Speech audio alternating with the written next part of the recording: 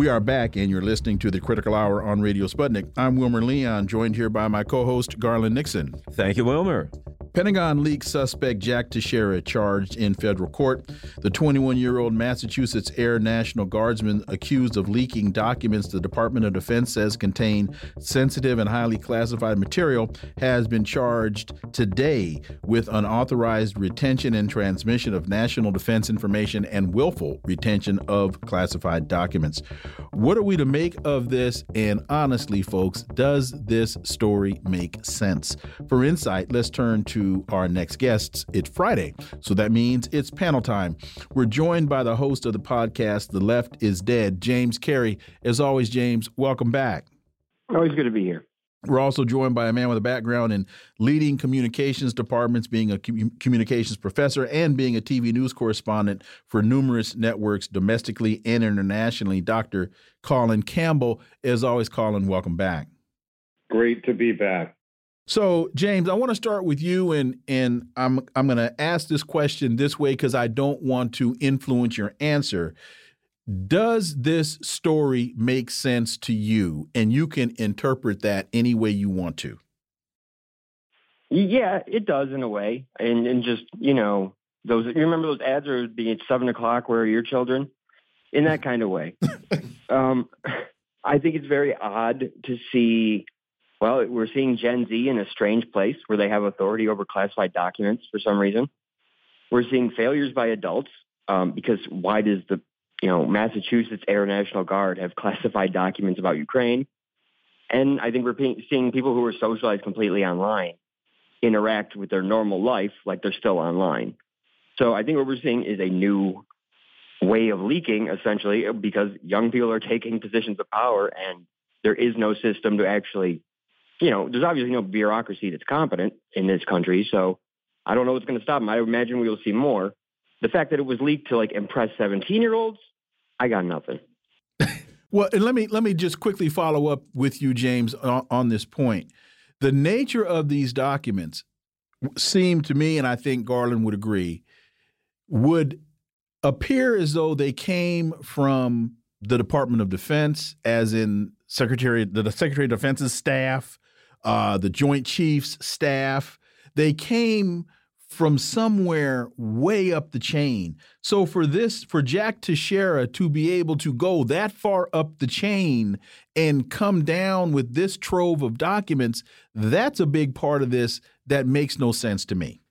Yeah, to be able to walk out of a strip mall with maps of Ukraine folded in your pocket. It doesn't make any sense unless I just think it is incompetence, because look who ended up breaking it open, right? Who was the one who told? It was Bellingcat and New York Times. If there's a Walmart in the strip mall, well, then maybe. But anyway, I'm sorry, go ahead. But it was Bellingcat and the New York Times who ended up tattling in the national security complex, Right. I think you're seeing that media has become so decentralized, there's no way for anybody to actually know who's doing what, because we know our military is a big, make-work program.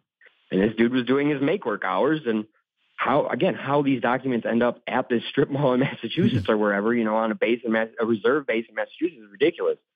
So I'm not quite sure. I would imagine part of it's privatization of all data, storage, privatization of actual infrastructure and logistics in the military is probably a problem. When you have a bunch of private contractors not communicating with each other, I guess children get a hold of maps of Ukraine somehow. Dr. Colin Campbell, to that point, and James saying about storage of documents, and they're worried about TikTok. Colin Campbell, and all of this about TikTok, and you got Jack Teixeira leaking details about a war. Go ahead, man. Well, I mean, it's kind of funny to laugh about TikTok a little bit, but we have to remember, I'm not going to spend too much time on that because I know that's not the context of what you're talking about. We have to remember, though, that TikTok in China, different than TikTok here in the U.S., and there is some evidence, or at least scholars are saying there is an effect, a TikTok effect, and it's erosion in just how we're thinking, how we're cohesive as a country, our learning, and how it's a bit disruptive, especially when you compare it to how it's used in China. But I will say what ties this all in is just how we're using technology and how we are seemingly ill-prepared to deal with the future implications of the way that we access technology, the amount of information that's out there, the decentralization of information, and the amount of access that many people have at varying ages who are born into the digital age and how they use them. And it seems that this Teixeira guy was kind of using it for bragging rights. Back in the day, we would talk about maybe the woman we kissed, right? Or woman we went out with. But today, it's like, hey, I've got classified documents talking about the conflict between Russia and Ukraine, or spying and intelligence in Israel, or whatever it is that he was able to collect in his very high position. So it's a bit different, and seemingly this is what the context of what it is. At least so far, that's what we know. This was mixed in with other expressions or interests of guns, and from no surprise, race, and dealing with issues of seeming white nationalism or delusions of white supremacy and racially insensitive materials aimed towards people of color, as they say, even though I don't like that term, or particularly Black Americans. So again, this is someone who looked like he was trying to show off, someone who was trying to compare, just who was the coolest dude in the room type of situation, as he was gaming and engaging in what is it, Tour of Duty, I believe it's called. These popular games that Call of Duty, people, I think. What is it? Call of Duty? I think it's Call of Duty. Isn't it Call of Duty, Garland? Call of Duty, maybe? Yes, Yeah. yes. These games that millennials and Gen Zers play because that is now the social scene, right? It's no longer kickball in the backyard or baseball or playing cops and robbers down the street. Now it's all about gaming. And so, of course, there's a sense of bravado there, too. I mean, we do remember that there's a young guy. They say our brains, especially men, our brains aren't fully formed until our mid-20s. So he's not even there yet. I'm not giving him an excuse, but I can say that, maybe this is part of the maturation process of just trying to, identify yourself or position yourself within a cadre of friends to see what the hierarchy is. And that's not uncommon for young men to do. But you know what, Colin, just one quick point. I understand exactly what you're saying, and it makes perfect sense. But for all of the years of baseball I played, and I played a lot of baseball and was very, very good at it, you never found me standing in Candlestick Park. Anyway, go right. ahead. Lula goes to China. The Brazilian president is joined by a major delegation this week, as more than 20 agreements are expected to be signed with the Amazon country's largest trading partner. Here's the thing. We'll start with you, Jim. Everybody's going to China because that's where the money is, number one. Number two, one of the things that it's come out in the last 24 hours, Lula said that all of the global South countries should ditch the dollar and trade in their own currency. The U.S., and we're even starting to see this in U.S. papers, that the U.S. has no one to blame but themselves because they've sanctioned everybody, and now everybody's saying, you know what, we're all sanctioned. Ain't no point using the dollar. You sanction 40% of the world. 40% of the world's going to stop using the dollar, and the dollar ain't going to be worth a dollar. Yes, that is exactly what I was thinking reading through this story. Is just we keep putting L's up on the board, right? Brazil, we replaced Lula and Dilma on false charges with some of our friends, center-right friends. They're not really supported. Gone. Bolsonaro, we don't like him. Gone. Lula's back, but Latin Americans have a historical memory. We try to do these things like we try to control the ASEAN nations with human rights sanctions and things like that. But they're now China's largest trading partner. BRICS is becoming their largest trading partner. More countries are joining the SCO. Even Emmanuel Macron is going over to China after the deal to lock him out of the submarine deal with Australia and lock him out of the new defense agreement between the U.S., UK, and Australia.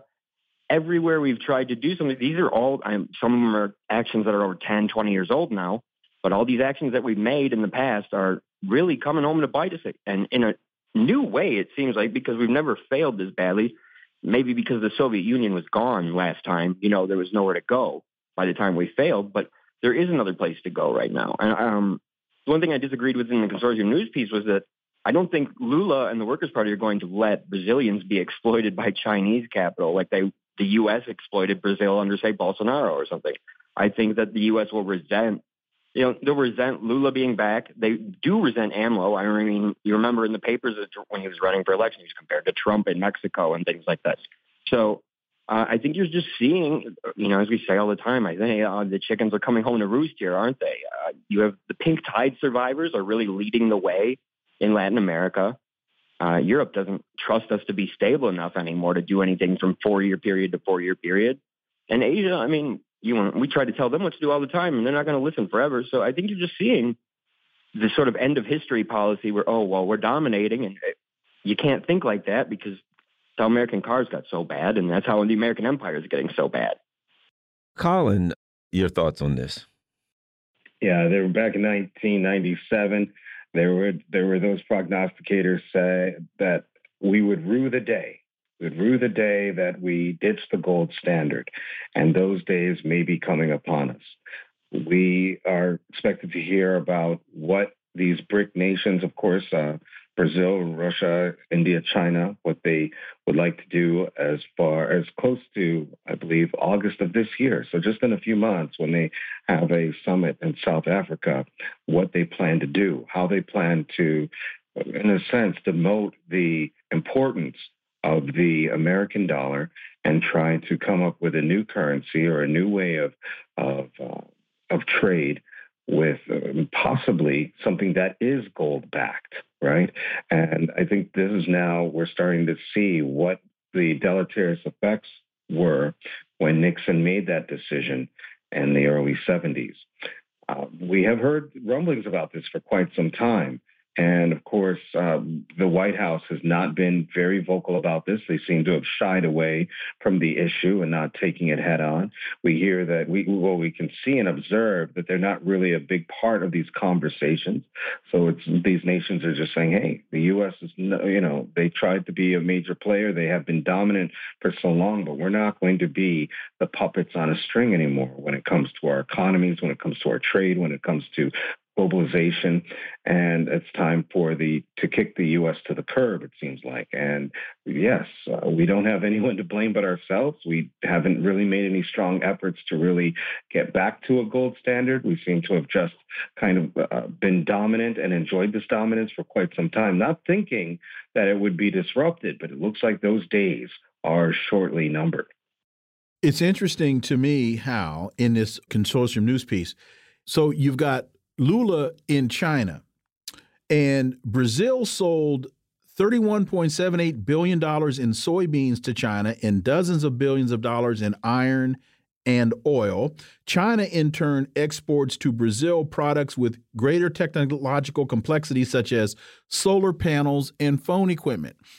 Lula is there talking business, not monkey business, hardcore business. And no shots are being fired, no missiles being launched, no threats being levied. They are engaged in business through diplomacy. And so what does that say to you, James Carey, about the dynamic is shifting as the United States, basically Joe Biden standing in the parking lot next to Tony Blinken saying, what in the world are they talking about and what's going on? Because we're not involved in the conversations. I think, a competing system crept up on them without noticing. They thought they were going to integrate China into global capital peacefully with the, WTO decision. I think they just thought it would go smoothly. Everything, again, the end of history effect, right? But in the process, what have we done? We've taken this domination and we've missed the whole economic system growing over there while we've destroyed infrastructure in other countries. We've replaced leaders undemocratically. We've murdered people all over the Middle East and all over the planet. And then we let all those things happen here, too, as we try to make a sort of new economy on like the metaverse during the pandemic. We don't even have a frontier to go to anymore, whereas China is actually going around the world and building infrastructure and making these deals where they're trading hard resources. Well, we have not much to offer and we withhold most technology. Even under Bolsonaro, when the Brazilians asked for the vaccine, sorry, buddy. So as we've been destroying all these systems that people rely on, obviously, they're electing leaders like Lula who are building them back up and who've always been people who built them up. And we just were not prepared for a planned economy to come from the other side because we assumed, people had been on this free market stuff for so long they thought it was real. They thought this was the actual success, and they thought 1991 was the end, and that's not true. You can't keep Asia as a sweatshop forever, and people are going to want to, better their lives. They're going to want to free themselves from the U.S. empire, and it looks like they're doing so, and nobody was prepared to stop it. And Colin, what are we going to do, man? Because it looks like peace is breaking out between Iran and Saudi Arabia. Colin, it looks like peace might break out in Yemen. Man, what are we going to do?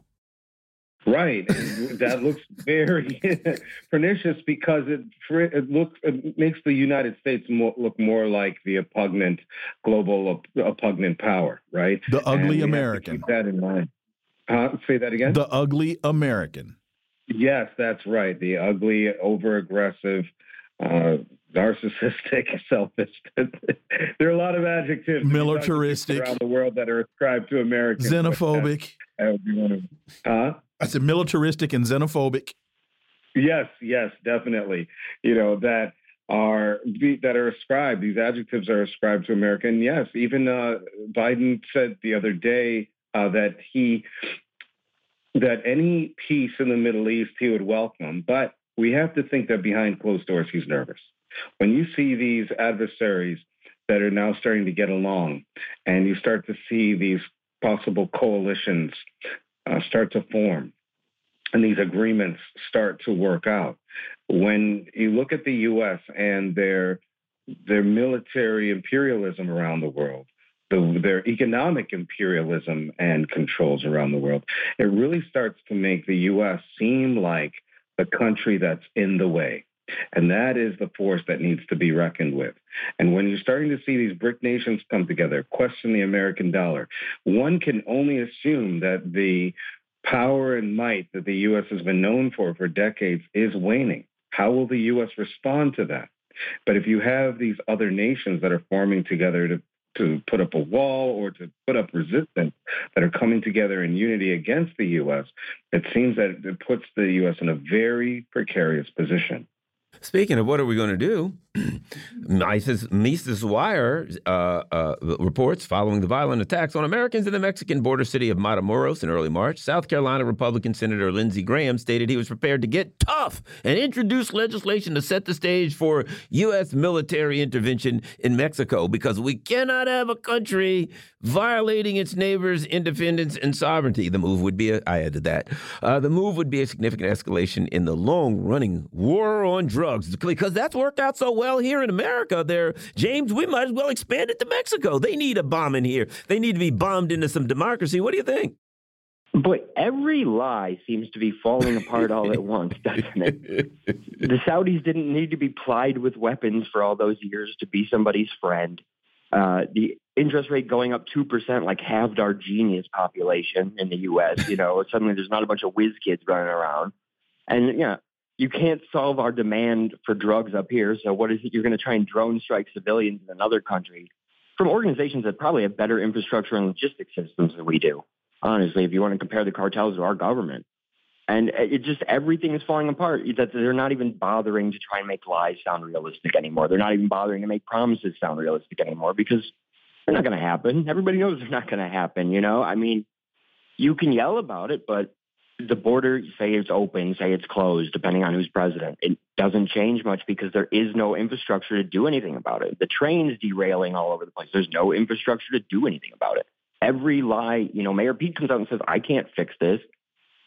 Every lie is unraveling. Everything promised is unraveling. Everything that's supposed to be a stopgap is, it's failed, whether it's the military, national infrastructure, or just competent bureaucrats. It's gone. And I think that this is an extension of that. They're just trying to find a desperate way to, again, harken back to this time where we were on top, the Reagan type of war on drugs thing. They can keep trying to do it, but Americans are going to keep wanting it. So the idea that you can bomb another country and just say, no, don't worry about it.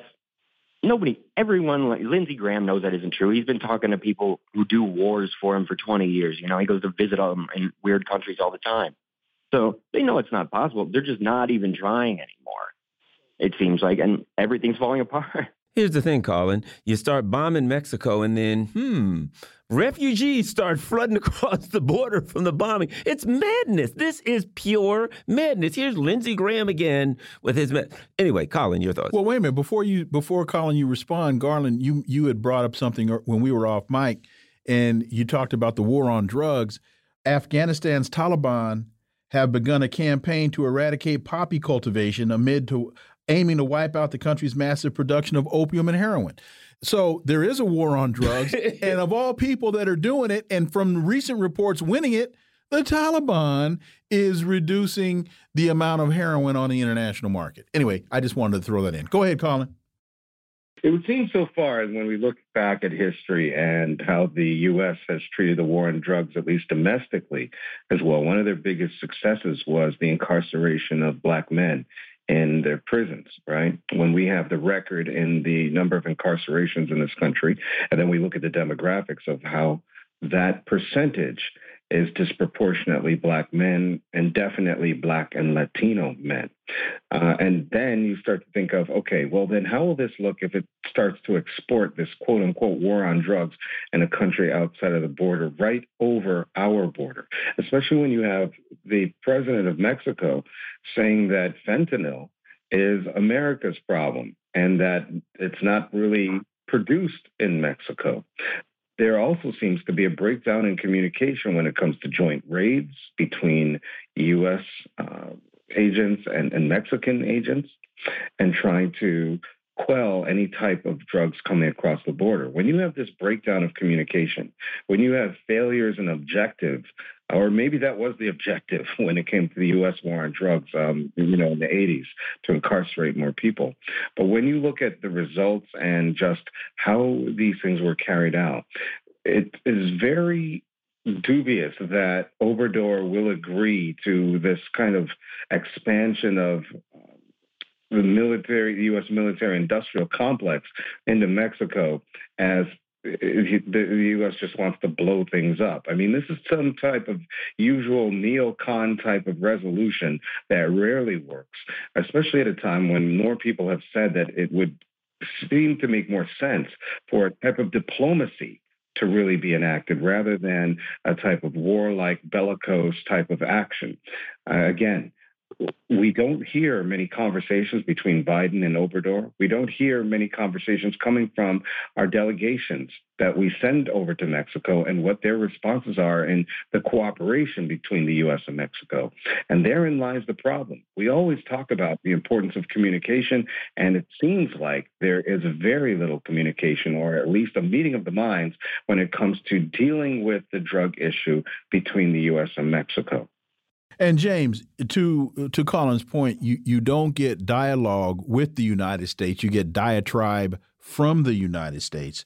And it's also interesting to me how the discussion about drugs flowing into the United States from Mexico, for example, but you don't have much discussion about cutting drug use in the United States. So if the United States rehabilitation, dealing with this as a health issue, and I'll add to that the immigration discussion. There's all this discussion about cutting down on the number of immigrants that are coming into the country from Mexico and Central America, but there's no discussion about how the United States devastated the economies of these countries, forcing these people to come to the United States because they have no better options in the countries in which they were born. Yeah, it's absurd to hear about like Nicaragua and things like that. Like, why are they coming? But the U.S. has kind of done a one and done solution on mental health, drug addiction, immigration, poverty, jail. Jail or prison. These are our solutions. And obviously, you can't live in a carceral state like this. No, James. I got to stop you. You because the United States solution to a lot of the issues you're talking about is cutting benefits. There is a solution, but they're talking about cutting access to health care. They're talking about cutting access to Social Security. They're talking about, so go ahead. Well, that's to prove how broken it is, see? Go ahead. Play the long game. Yeah, but there's nothing to offer because there's nothing to offer. There is no frontier. There is nothing left to exploit, and we're being kicked out of the markets that we tried so hard to build with all this, all this military intervention, all these intelligence operations. All of these things are falling apart. Everything we depended on is being, as you said, you play by our rules or you don't play. And it started with, say, Saddam in the 90s. We're going to sanction you for 10 years. You don't want to play by the rules, you're not going to be in the global market. And if you don't want to play by the rules of American society in America, you're going to be put in one place, the same place we put everyone who doesn't quite fit the rules. And within a country where everything, every problem looks like a nail, the hammer country, every problem looks like a nail, right? And this is all that's going on. And you see the rot. You see that there is nothing left, and anything that is beneficial, like I said, they destroy it, and then they'll point at it and be like, look at how broken this social safety net is. That's why I have my money on the cartels if we go to war in Mexico, honestly. But they do know how to fight. They're going to, the Taliban got us, the Iraqis got us, they'll get us. But I think you're seeing just this sort of failure. Obviously the engineered failure, like the trains derailing. Like I said, this is engineered failure by allowing corporate interests to just tell the government what to do, what policy to make. And whether it's, the carceral state, the military contractors who want to just keep pumping, Javelin missiles into Ukraine. Everything they're just trying to keep this propped up. This is the circle, this is all trying to be propped up. They're trying to sell, they were trying to sell real estate in the metaverse. This is what we have left. And there's not much gas to keep this thing going any longer. And you're seeing that. Colin, the other thing is, it's every solution is violence. Well, what are we going to do about this? We got to bomb somebody. We got to attack somebody. And then you wonder why, we have mass shootings. We have so much violence. Our government says we got a problem on Mexico. Do we want to talk to the Mexicans? Do we want to figure an intellectual way? No, let's just start bombing people. That's why I talked about diplomacy, the importance of diplomacy and communication. That cannot be made any more given any more salience, the need to really have a dialogue between leaders and to come up with other solutions other than violence. So we know that this country was founded on violence. And so we also seem to be loath to admit that is part of our ethos. When you look at just how we solve problems within this country, nothing has been changed without violence. When we look at the civil rights movement, some people think, they hear the word civil, they see peaceful marching, but we can't forget people were killed during the civil rights movement, right? Everything that happens in this country is equated with violence, and we have to look at our leadership to find out why. Well, not find out why it is, but to try to change that culture. And communication, diplomacy, all of that is a part of changing that culture. And that's something that needs to happen in the U.S. Dr. Colin Campbell, James Carey, gentlemen, thank you both so much. Greatly appreciate it. Have wonderful weekends. We look forward to having you back. Thank you. Look forward to returning. Have a great weekend. You too. Thank you. Folks, you're listening to the Critical Hour on Radio Sputnik. I'm Wilmer Leon. I'm joined here by my co-host, Garland Nixon. There's more on the other side. Stay tuned.